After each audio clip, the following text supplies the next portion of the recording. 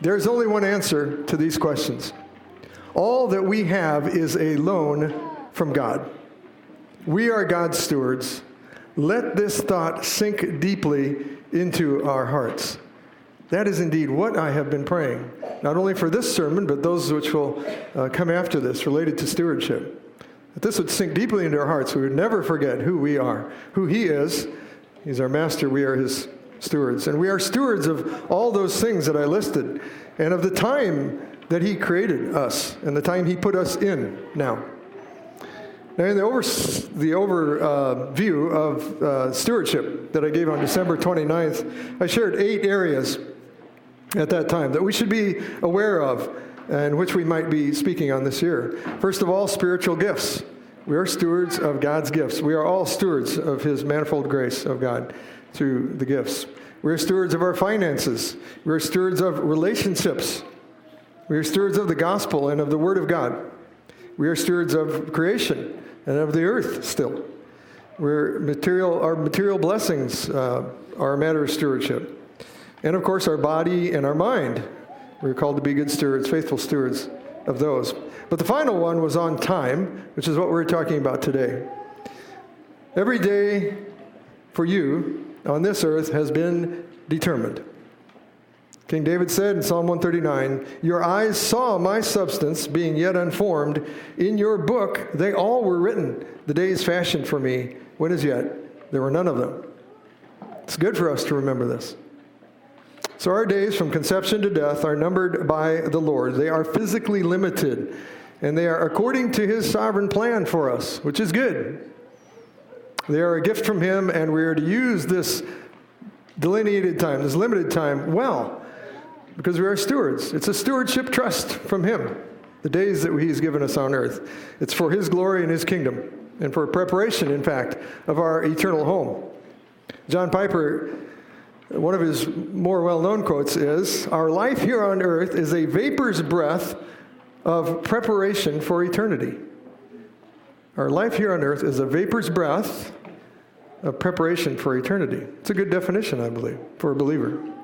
And he said, in his pithy way, life is short, eternity is long, live like it. That was it. Life is short, eternity is long, live like it. We must live like it in both those aspects. That we must realize the brevity of our life, and that, praise God, we'll be home with Him forever. Life is short, eternity is long, live like it. That's what the sermon is about, living like that. And then he goes on, time is precious, we are fragile, life is short, eternity is long, every minute counts. And then he said, essentially prayed, "Oh, to be a faithful steward of the breath God has given me." And he means every minute of that time. Ephesians 5, many of you know this, it's one of the scriptures in the New Testament related to time. It says, we are called to walk circumspectly, it says. Ephesians 5, verses 15 and 16. "See then that you walk circumspectly." That means you're always looking around you. You're very careful about what you do with your time. "Walk circumspectly, not as fools, but as wise, redeeming the time, because the days are evil." Now, the redeeming the time means basically you buy it back. It's precious to you. And so you should be wise. We should be wise in using the time that our Master gives us. And so we will begin this time, on time, thinking about time and timelessness with an overview of Psalm 90. So it'll be a fairly quick overview of Psalm 90. And then we're going to look at 3 aspects of our stewardship that we need to redeem, related to working and serving on the earth, related to suffering on the earth, related to our resting.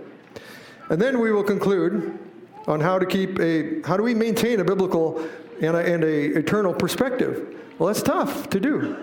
And so at the end of our time on earth and the beginning of our eternity in heaven, we will hear, "Well done, good and faithful servant." And last week I was talking with some of the guys, and I was sharing a little bit. We're going to be talking about time and our brevity of it here on earth, and I'm talking about eternity. And one of my brothers said, well, he believes that my sermon will be limited in time and that it wouldn't seem like an eternity. That's what he said. But I knew he meant it in love. And I'm a time-oriented guy, so I can tell you right now, it will not be super long. But it was hard because I had such a joy. Many of you prayed for me. I read and I read and I prayed, and I had 3 hours of material to share. I won't do that, but it was a great joy. I will be sharing, I hope, what is the summary of that. So turn back to Psalm 90 if you don't have that open or in the bulletin there. Psalm 90 is written by Moses, it says right at the top. Written by Moses, the man of God, and he's a man of prayer. It is the oldest psalm, and it relates to the wandering of the people of God in the wilderness. And so basically it's encouraging that it starts talking about our eternal home and the eternal God. Verse 1 says, Lord, you have been our dwelling place. The Lord is our dwelling place. In all generations, before the mountains were brought forth, those seem timeless. Before the mountains were brought forth, or ever you had formed the earth and the world, from everlasting to everlasting, you are God. And brothers and sisters, we can't comprehend eternity very well, being born in and living in time. So the only way really to begin to understand eternity is to know the God who is timeless through his eternal word. He created time, he controls time, and he organizes it all providentially as he desires. Praise God. Isaiah 57:15 is a verse I would recommend meditating on. It says, For thus says the high and lofty one, he who is transcendent. Thus says the high and lofty one who inhabits eternity, whose name is holy. I dwell in the high and holy place, and with him who has a contrite and humble spirit. Praise God. He is also immanent. He's transcendent and immanent. Well, we can only begin to understand what eternity is, and really what time is, I think, too, and how to use our time well as stewards through the eternal Word of God, guided by the eternal Holy Spirit. The Lord is our dwelling place, as it said. He is our refuge for all generations of his people. And we have a physical dwelling place in time also. And the Lord is our eternal dwelling place, the dwelling of our soul, and eventually our glorified body. He is our portion in the land of the living and in eternity. He is our portion. The Lord's existence, of course, cannot be measured like ours. He is the same, and we have to use words of time that are limited to try to describe the Lord, but he is the same yesterday, today, and forever. Time involves change, but he is changeless. And so as we fade in time, we can take comfort that we are hidden in him. We are hidden in him. We exist in him, meaning forever in Christ. Praise God. So God is eternal, and he created time, and he put us in time to be stewards of his grace while we are here. Verses 3 through 6. You turn man to destruction and say, Return, O children of men, for 1,000 years in your sight are like yesterday when it is past, and like a watch in the night. Our Lord, having created time, is sovereign in it, as he is over every part of our life.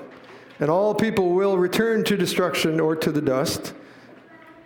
Our frailty is seen in this, and he determines when our earthly house will pass from the earth. And God lovingly resurrects his own from the grave, his elect, to everlasting life with him, and the reprobate to everlasting condemnation or to destruction. And his people, those who by faith have believed in him, can in faith rest now, knowing that their soul and their glorified body will be again united. Verse 4 says, this is a way for us to try to understand again a little bit of what eternity means. It says 1,000 years. Now in our measure, 1,000 years is many lifetimes. It's a long time. Some of the patriarchs lived a very long time, near 1,000 years. But many years to us does not change the changeless God. They are like yesterday for him. Or one day, maybe, compared to 1,000 years. Or a watch in the night, which is just 3 hours. But time cannot measure God. Our efforts to understand eternity often lead us, I think, to just being at a loss. How do we grasp this? How do we live daily with that in mind?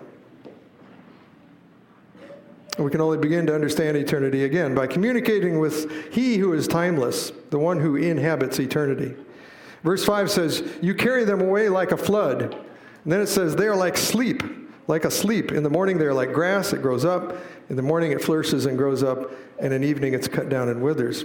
Now the illustration of the flood here, Matthew Henry wrote this: we are continually gliding down the stream of time into the ocean of eternity. I think it's a helpful illustration.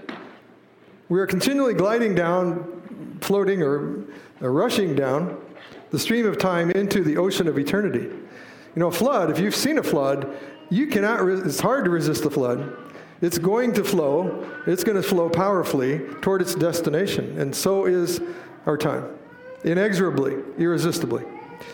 And our lives are like a sleep, it says, when we are not usually aware of this flow, although it starts from the time we were born. Every day it's going on. When we are asleep, in fact, we are not conscious of what is going on and the passing of time, really. Even when life is going well, when we are flourishing like the green grass, it says here, in a brief time, it says it will wither. And I read a great sermon by a Reformed pastor, and the title is all I wrote down, all I can remember of it, but it was called Taking Seriously Life's Brevity. Taking seriously life's brevity. I believe it is important that we take that seriously. We can't walk as stewards well with the time that God has given us unless we realize the brevity of our time here. Yeah, we don't talk about it that much, I know. And this sermon talked about the danger of ignoring this fact. And that, in fact, we need to live with this knowledge. We must live with this knowledge. Psalm 103 says, in a similar way, as for man, his days are like grass, as a flower of the field, so he flourishes. But then the wind passes over it, and it is gone, and the place remembers it no more. But praise God, brothers and sisters, in verse 17 of Psalm 103, it says, for the hope for the righteous is, but the mercy of the Lord is from everlasting to everlasting. It's timeless. On those who fear him, and his righteousness to children's children, as such as keep his covenant, and to those who remember his commandments to do them. Well, in verses 7 through 11, Moses was inspired to remind the people of Israel here that they were under punishment on earth because of unrepentant sin and rebellion, specifically their unbelief and their murmuring when they left Egypt. Their hearts wanted to return to Egypt, and so their lives were cut short in the desert. Verse 7, Moses said, for we have been consumed by your anger. He's crying out to the Lord. We've been consumed by your anger, and by your wrath we are terrified. Indeed, the wrath of God should terrify all men. His justice is perfect, and we are called to convey that. We are called to convey this truth to those around us who are fearful. Many of them are fearful, who don't have an eternal hope. They know that they are limited in time because they have no hope in eternity. And we do. We have a message to give to those people. In verse 8, he says, you have set our iniquities before you, our secret sins in the light of your countenance. David, remember, tried to hide his sins. He thought he could, but Nathan exposed them. And he said in Psalm 32, I acknowledge my sin to you, and my iniquity I have not hidden. I said, I will confess my transgressions to the Lord, and you forgave the iniquity of my sin.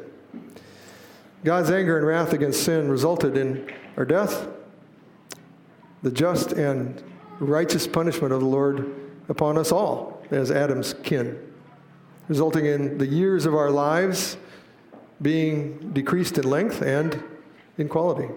Romans 5 says, just as through one man sin entered the world, and death through sin, so death spread to all men because all men sinned. And all our sins are seen by him, even the secret ones we think are secret, by the brilliance of his holy light. And really, it's the fool who says in his heart, there is no God. It's the fool who says, God cannot see while I'm walking on the earth here, what I'm doing in my life, in my wandering time. Now, Moses was recounting to the people of Israel then that they must indeed, in this wandering time, also confess, because God sees their sin. He knows it all.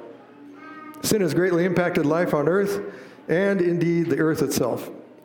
Our physical lives are much shorter now, much less than those before the flood, which were also limited.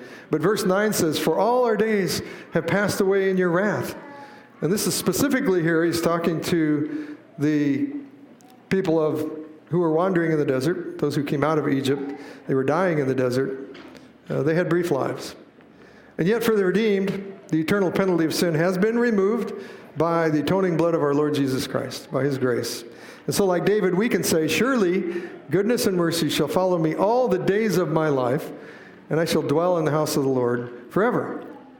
He can rejoice in the days of his life now. We can, and that we will dwell in the house of the Lord forever. Moses continued, we finish our years like a sigh. The days of our lives are 70 years, and if by reason of strength they are 80 years, yet their boast is only labor and sorrow, for it is soon cut off and we fly away.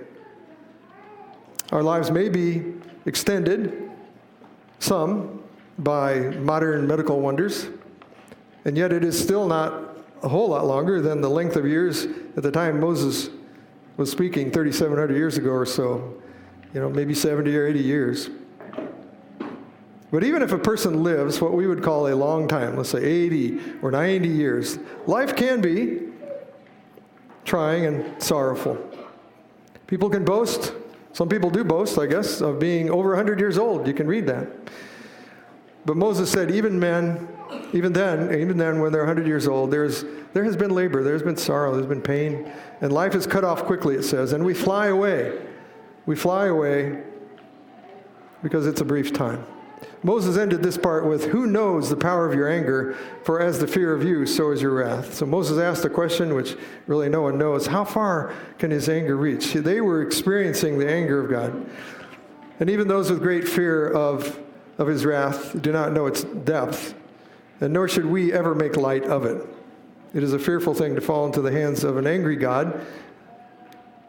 Thus, we need to remember this, and we need to share this, as I said. And as his redeemed, we must remember the immense cost to pay for the wrath of God. If you haven't read Sinners in the Hands of an Angry God, I would recommend you do someday. Jonathan Edwards. So the wrath of God should cause us to stand in awe and to fear God. Hebrews 12 says we are to serve God acceptably on the earth in our walk as a steward. We're to serve God acceptably with reverence and godly fear, for our God is a consuming fire. And for those redeemed by Christ, we are to greatly rejoice in salvation and redemption and life through the propitiation of our guilt by the sacrifice of our Lord Jesus. Now in verses 12 through 17, this is what you could call the prayer, Moses' specific prayer to the Lord, which we can pray. I believe we should pray this often, is to be faithful stewards for mercy on our journey on the earth. I like to go through this psalm. I think I mentioned once a year at least, at the end of a year or beginning of another year. I like to meditate through this. And in my closing prayer, I will close praying some of this. Verse 12, Moses says, thinking of all these things, the brevity of life, your eternal nature, Lord God, and we will be with you forever. But Lord, now, teach us to number our days that we may gain a heart of wisdom. Teach us to number our days. They had limited days. They're even more limited. We have limited days. So we should ask the Lord to guide us by his Spirit to number our days. We're to ask the Lord of grace to help us make good use of every day, every moment of every day, all of our time, to be faithful stewards, to redeem the time. Because all of us do struggle to use our time well as a steward. We don't do it perfectly, and we are accountable, though, to the Lord. And so we are to pray. We're to ask the Lord to teach us to number our days, to, in a sense, count them, consider them carefully, and then live them out for our Master and our King. Our time on earth, as those called by him, it's really his time. We call it our time, but it's really his time. Time, that way of thinking is what gives meaning to our days, to what we call our time. It's his time. And we should not presume on a certain number of days. Spurgeon said, mourning for the time past where we have wrought the will of the flesh. In other words, that time we wish we hadn't used that like that. Mourning for that time, we should use diligently the time present, reckoning the time which lies in the future to be too uncertain to allow us safely to delay any gracious work or prayer now. And that is exactly, I think, what redeeming the time means. And if we remind ourselves of the brevity of our days, it helps us, I believe, to pray. And then he says in verse 13, "Return, O Lord, how long, and have compassion on your servants." So the people of Israel were punished by the years in the wilderness, and yet Moses asked for compassion for them. And they needed to know in that time, even in that time, as they were suffering, that in the Lord there is a future and a hope, and that the people of God would see the goodness of the Lord again in the land of the living. And Moses' prayer for Israel in verses 14 and 15 is bold, like other prayers that he brought before the Lord for his people. It's bold. It's like his other prayers. And he is asking the Lord to satisfy them soon, it says, to show mercy to them now and give them joy and gladness all their days, their remaining days. And he said, "Oh, satisfy us early with your mercy that we may rejoice and be glad all our days. Make us glad, according to the days in which you have afflicted us, the years in which we have seen evil." And so when we pray, may we pray also that in our short lives, that we would know and that we'd be satisfied with the mercy of the Lord, which is everlasting. Not fearing the future, but trusting the Lord with his providential goodness to us. And then live lives of thankfulness for his daily kindness, his daily favor upon us. Verse 16 says, "Let your work appear to your servants and your glory to their children." Moses acknowledges that his people are still servants. Their stewards failed, but he asked that the Lord would work his kindness in the generation coming after them. He's thinking forward as they inherit the land given by the covenant of God to them. So he's asking that the glory of the Lord would be shown in these future generations. We believe here also in covenant succession. We have hope in the Lord's covenant and the blessings upon our children. And this hope, I believe, helps us to be hopeful in our brief lives here. And Moses concluded his prayer. He said, "Let the beauty of the Lord our God be upon us and establish the work of our hands for us." Yes, establish the work of our hands. And so even for those who would not see the glory that he's speaking of there, who would not see the glory of the land of promise, Moses asks that the beauty of the Lord would be seen even in them. The beauty of the holiness of God would be seen even in their suffering time. And he asked that the work of their hands would last. The work of the people of God would last, would be established, knowing that what his people do in his name will be established. We have to believe that the work we do in his name will never be in vain. So he's asking essentially, he's praying, "Lord, build and increase your kingdom through us and our posterity." This is what I believe kingdom people, this is how we pray. This is how we should pray. People with an eternal perspective pray this way. Spurgeon said, "We come and we go, but the Lord's work abides." So now just a few specific matters. 3 is all I chose out of the many that I wanted to share. First of all, working and serving. We're called as, of course, stewards. We have work to do. We're called to be servants. C.T. Studd, I think Phil has shared this quote many times, "Only one life, 'twill soon be past. Only what's done for Christ will last." Sobering, it's good to think about. So I'll talk about a few of those eternal investments in my conclusion. But in his prayer for us in John 17, the Lord Jesus prayed, "I have glorified you on earth. I have finished the work which you have given me to do." So the Lord is our example in all things. He finished all things well. To finish well, to serve in the kingdom as faithful stewards, to finish the work the Lord has given us, we must be serious and we must be careful in how we work and how we serve in our use of time that God has given us to do both of those things. The Lord has gifted us with time and with work and ministry to do during that time. There's a good chapter. If you have not read that book, I encourage you again, Don Whitney's book on the spiritual disciplines for the Christian life. There's an excellent chapter on stewardship in that book. And he talks about disciplining our time for the purpose of godliness. Disciplining our time for the purpose of godliness. And related to discipline, just a couple days ago, Phil shared with me something. It was an app he found. I don't find those. Phil finds those. And he found this app called RescueTime.com. Oh, whoa, that's a cool name, RescueTime.com. But it tracks and it categorizes time on your digital devices. Okay, I guess there's more than just this one, too. But I had to laugh because it has a feature called, it's a distraction blocker. That was what it was called. Whoa. It will tell me when I'm just, not using my time well. I thought that was kind of interesting. Anyway, it might be helpful just throwing that out there. But Don Whitney said this, though. Obviously, we must make some types of plans as though many more years remain. But a proper recognition of reality, or I would say the truth of the living God, truth of the Word of God, a proper recognition of reality calls us to use our time for the purpose of godliness and growing in godliness. As though it were uncertain we would live tomorrow. For that is a very certain uncertainty, he said. Now, work for many people occupies 40 hours or more, a little more, leaving 128 hours a week. And then if we average 7 hours of sleep a night, there are some of us who wouldn't mind doing that, but are not able to do that. But let's say you do get 7 hours of sleep. And actually, if you don't, but you can, that might be a stewardship issue in itself. But anyway, then you have about 79 more hours in a week to serve and to rest and to worship.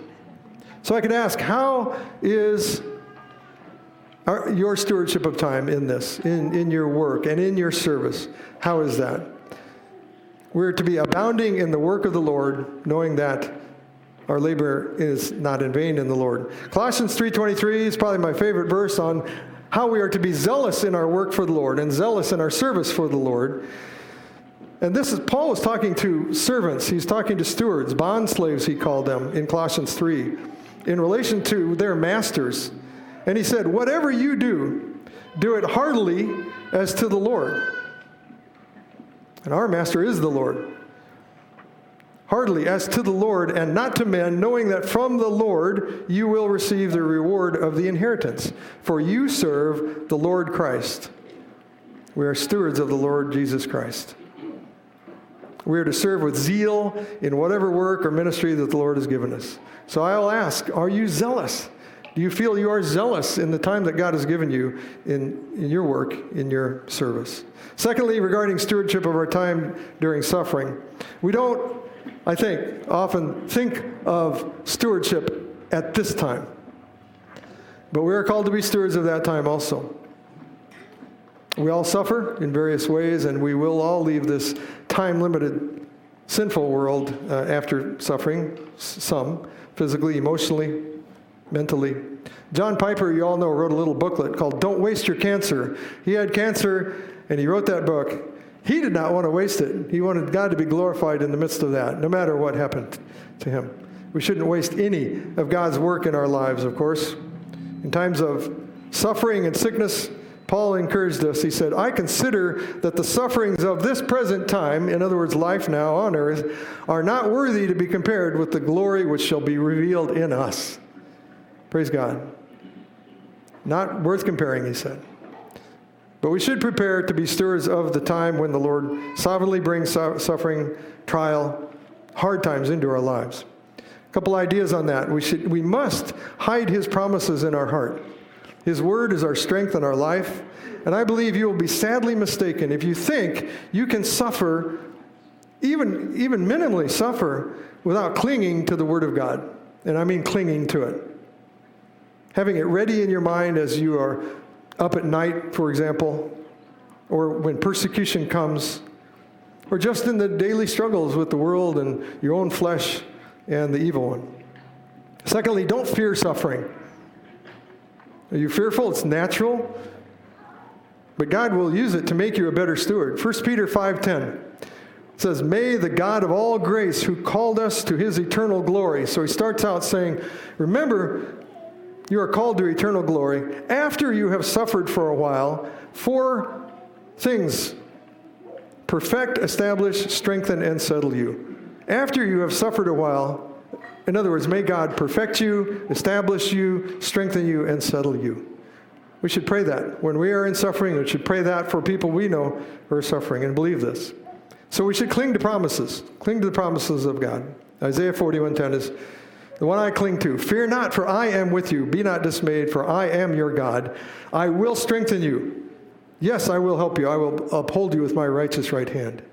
And it is wise, and it is a blessing for those who are younger or who are coming after us, that we make plans for the time that we are called to be with the Lord. This is one of our stewardship tasks, I believe. One of our stewardship roles. But I think we avoid talking about these things. It's one way to preserve more for those who are following us and enable them to be better stewards of their time and what we pass on to them. And in the funeral last week, Talitha sang a song called Find Us Faithful by Steve Green. I love that song. I love the words of that song. And I asked my children some years ago, I believe, if I only have one song in my funeral, that is the one I want. Please play that one. And it ends by saying, may all who come behind us find us faithful. May it be so. And to avoid thinking about this, brothers and sisters, and planning for what we cannot avoid is really not being faithful as stewards, because we probably won't do as well in passing on what we have, what God has given us, if we wait until that time, until crisis time, possibly. We are not helping the process of covenant succession, I believe, as we could. And also at Vonnie's memorial service,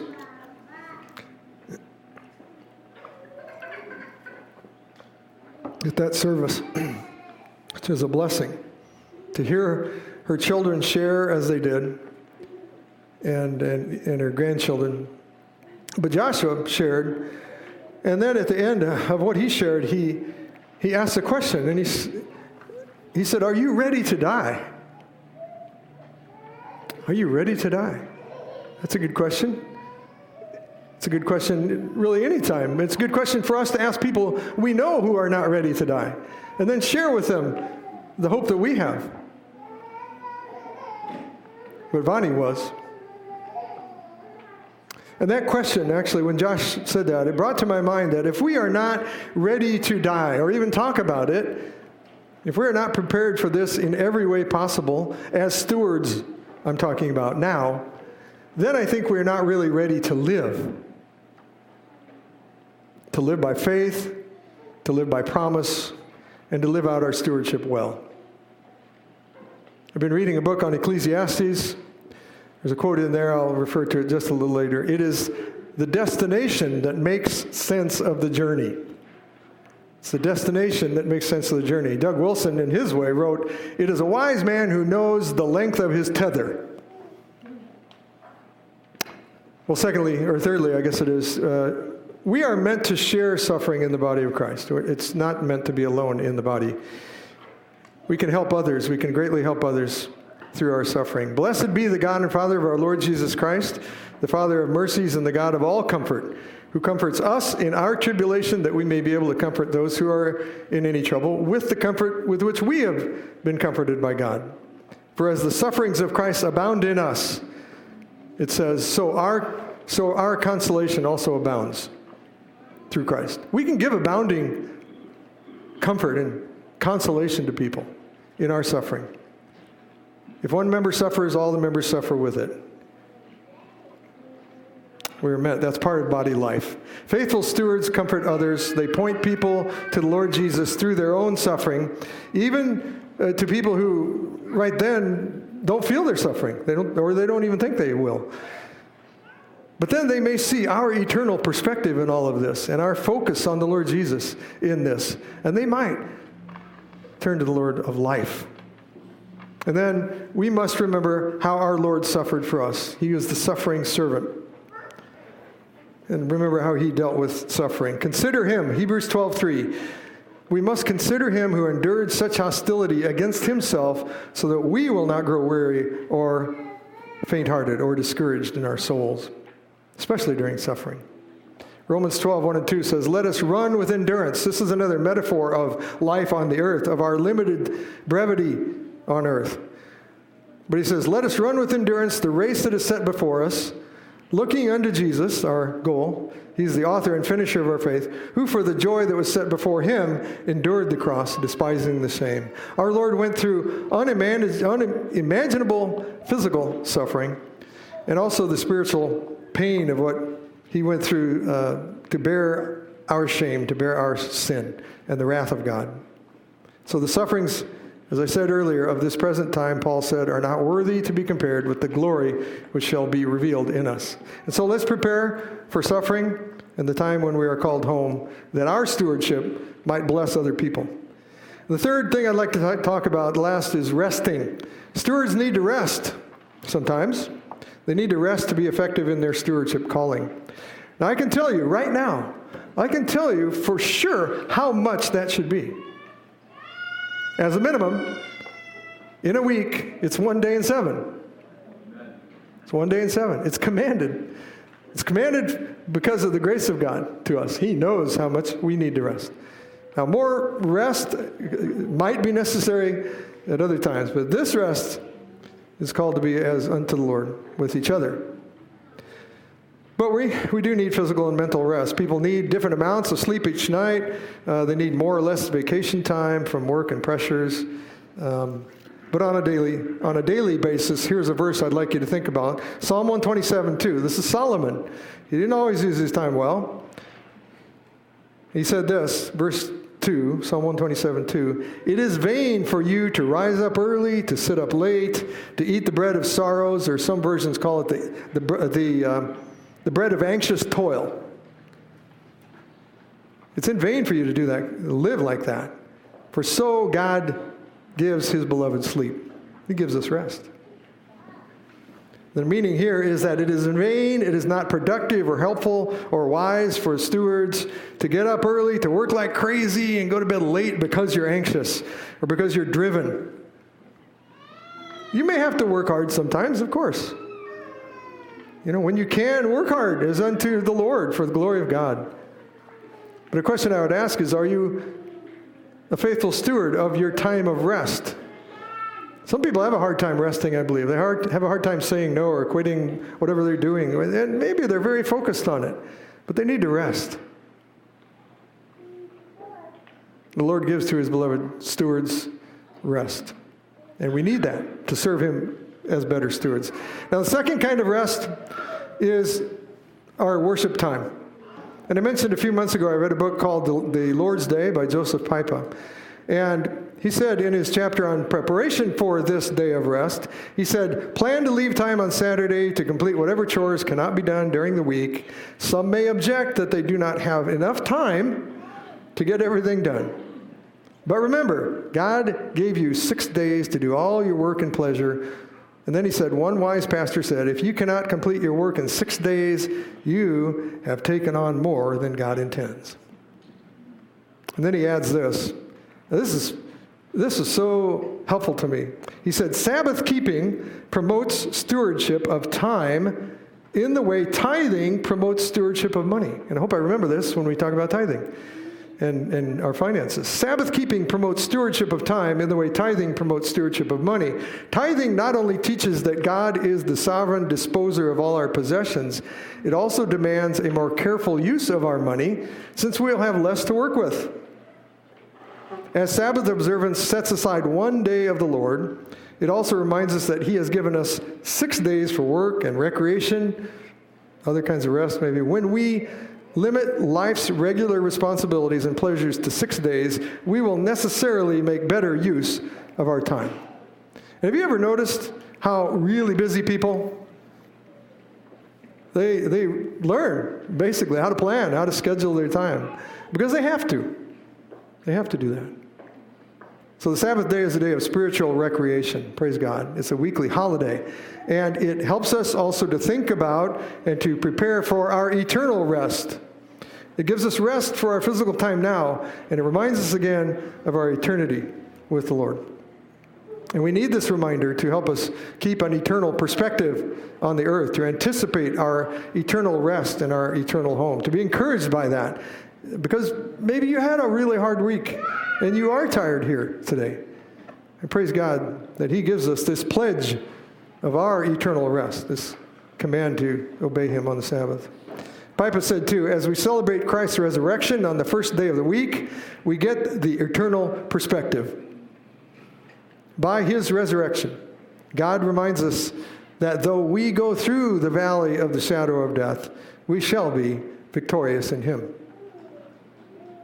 The promise in the whole book, the promise that basically he's exegeting is Isaiah 58, verses 13 and 14. If you turn away your foot from the Sabbath, from doing your pleasure on my holy day, and call the Sabbath a delight, the holy day of the Lord honorable, and shall honor him, not doing your own ways, not finding your own pleasure, not speaking your own words, then you shall delight yourself in the Lord.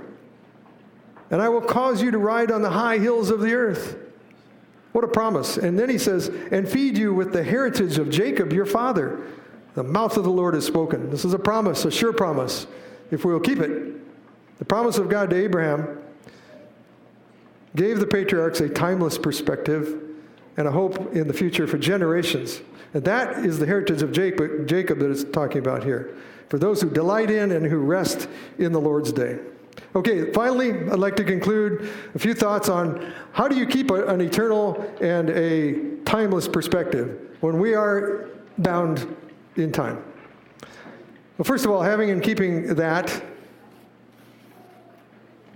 can be challenging. I've already mentioned that. Colossians 3:2 though says, set your mind on things above, not on things on the earth, for you have died and your life is hidden with Christ in God. Well, that might help you keep your perspective if you think about this. Set your mind on things above. How can I do that all the time? But it says, set your mind on things above, not on things on the earth, for you died, and your life is hidden with Christ now in God.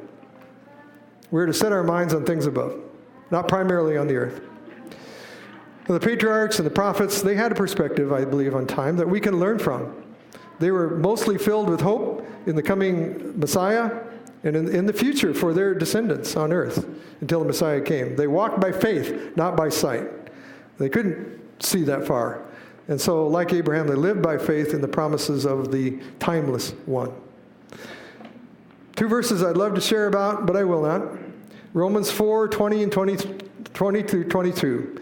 You could meditate on that. I believe it's helpful, again, to understand the time perspective of the patriarchs. Hebrews 11:13 and 14, same thing. I will not. I did, but I'm not going to do that now. But anyway, their life, limited by time as ours, was filled with thoughts of an eternal home and a rest for the people of God. They thought about it a lot, and it caused them to see themselves in time as strangers and pilgrims on the earth.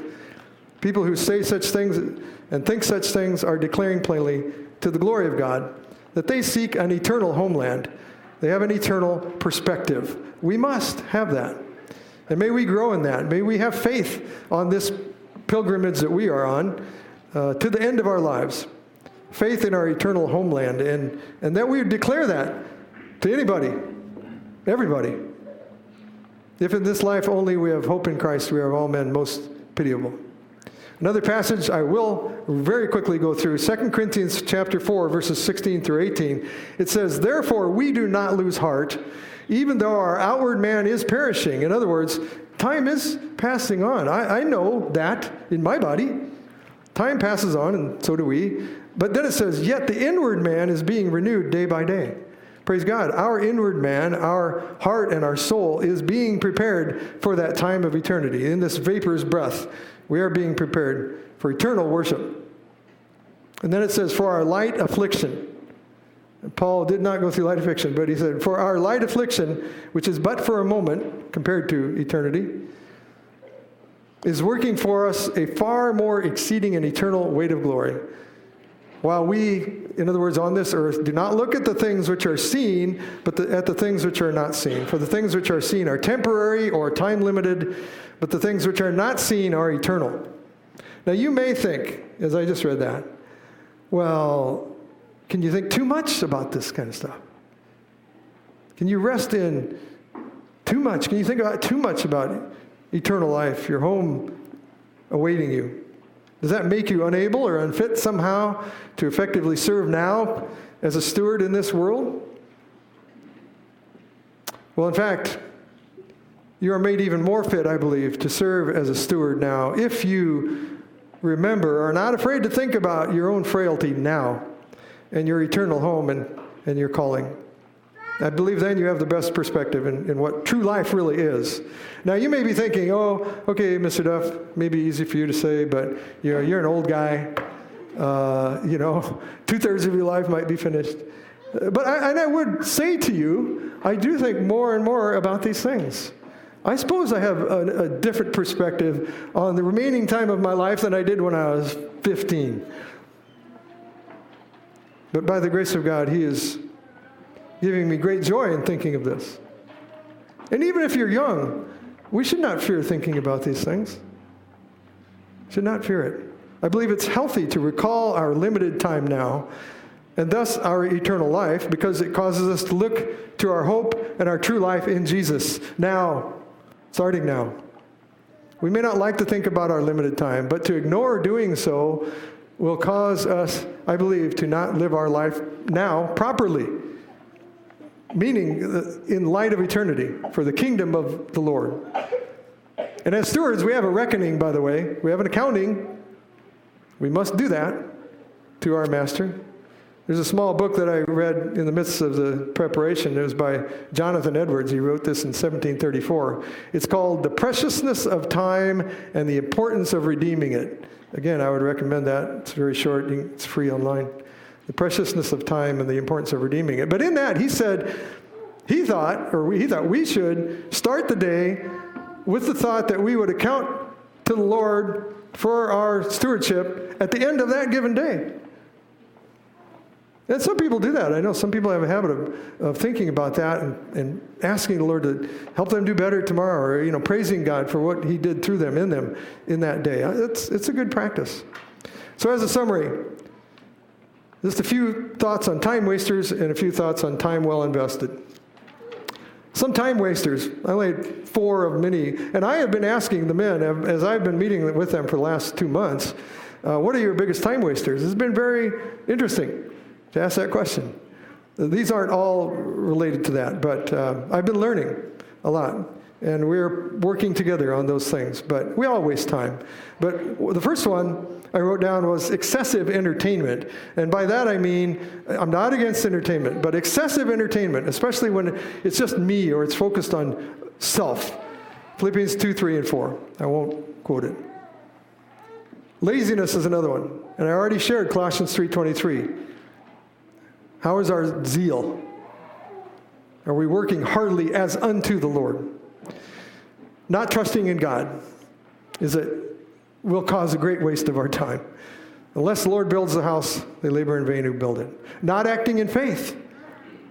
It's definitely a time waster because it grieves the Holy Spirit, first of all. It displeases God, and then it causes us many heartaches. And then finally, the one I think that is huge, is most common, is worry. This plain old worry. Matthew 6 says, which of you by worrying can add 1 cubit to his stature? Some versions say to the length of his life. You can't. It won't help. Worry is often time spent thinking without faith, basically. But we're to walk by faith now, not by sight. Time well invested, to conclude. I basically already shared these things. Time in the eternal Word of God with the Lord is an eternal investment. Colossians 3:2 I mentioned. Philippians 4:8 talks about meditating always on the Word. 1 Timothy 4:8 talks about the benefits of being in the Word now and the benefits in eternity. Secondly, as I said, time worshiping and resting in the Lord Jesus is an eternal investment. It's preparation for our eternal home and for our eternal worship with Him. Third, time in prayer is an eternal investment because it has eternal power in Christ and is the best way for us to keep, I believe, an eternal perspective because we're communing with the timeless one. And our mind is set on our eternal Lord. As I also mentioned, time preparing to suffer. Time seeking the Lord during our suffering is an eternal investment. 1 Peter 5:10 was the verse I shared then. And then finally, time serving and helping people to know the Lord Jesus and to walk with the Lord Jesus is an investment in eternal souls. May God make us good stewards in all of these ways in our time.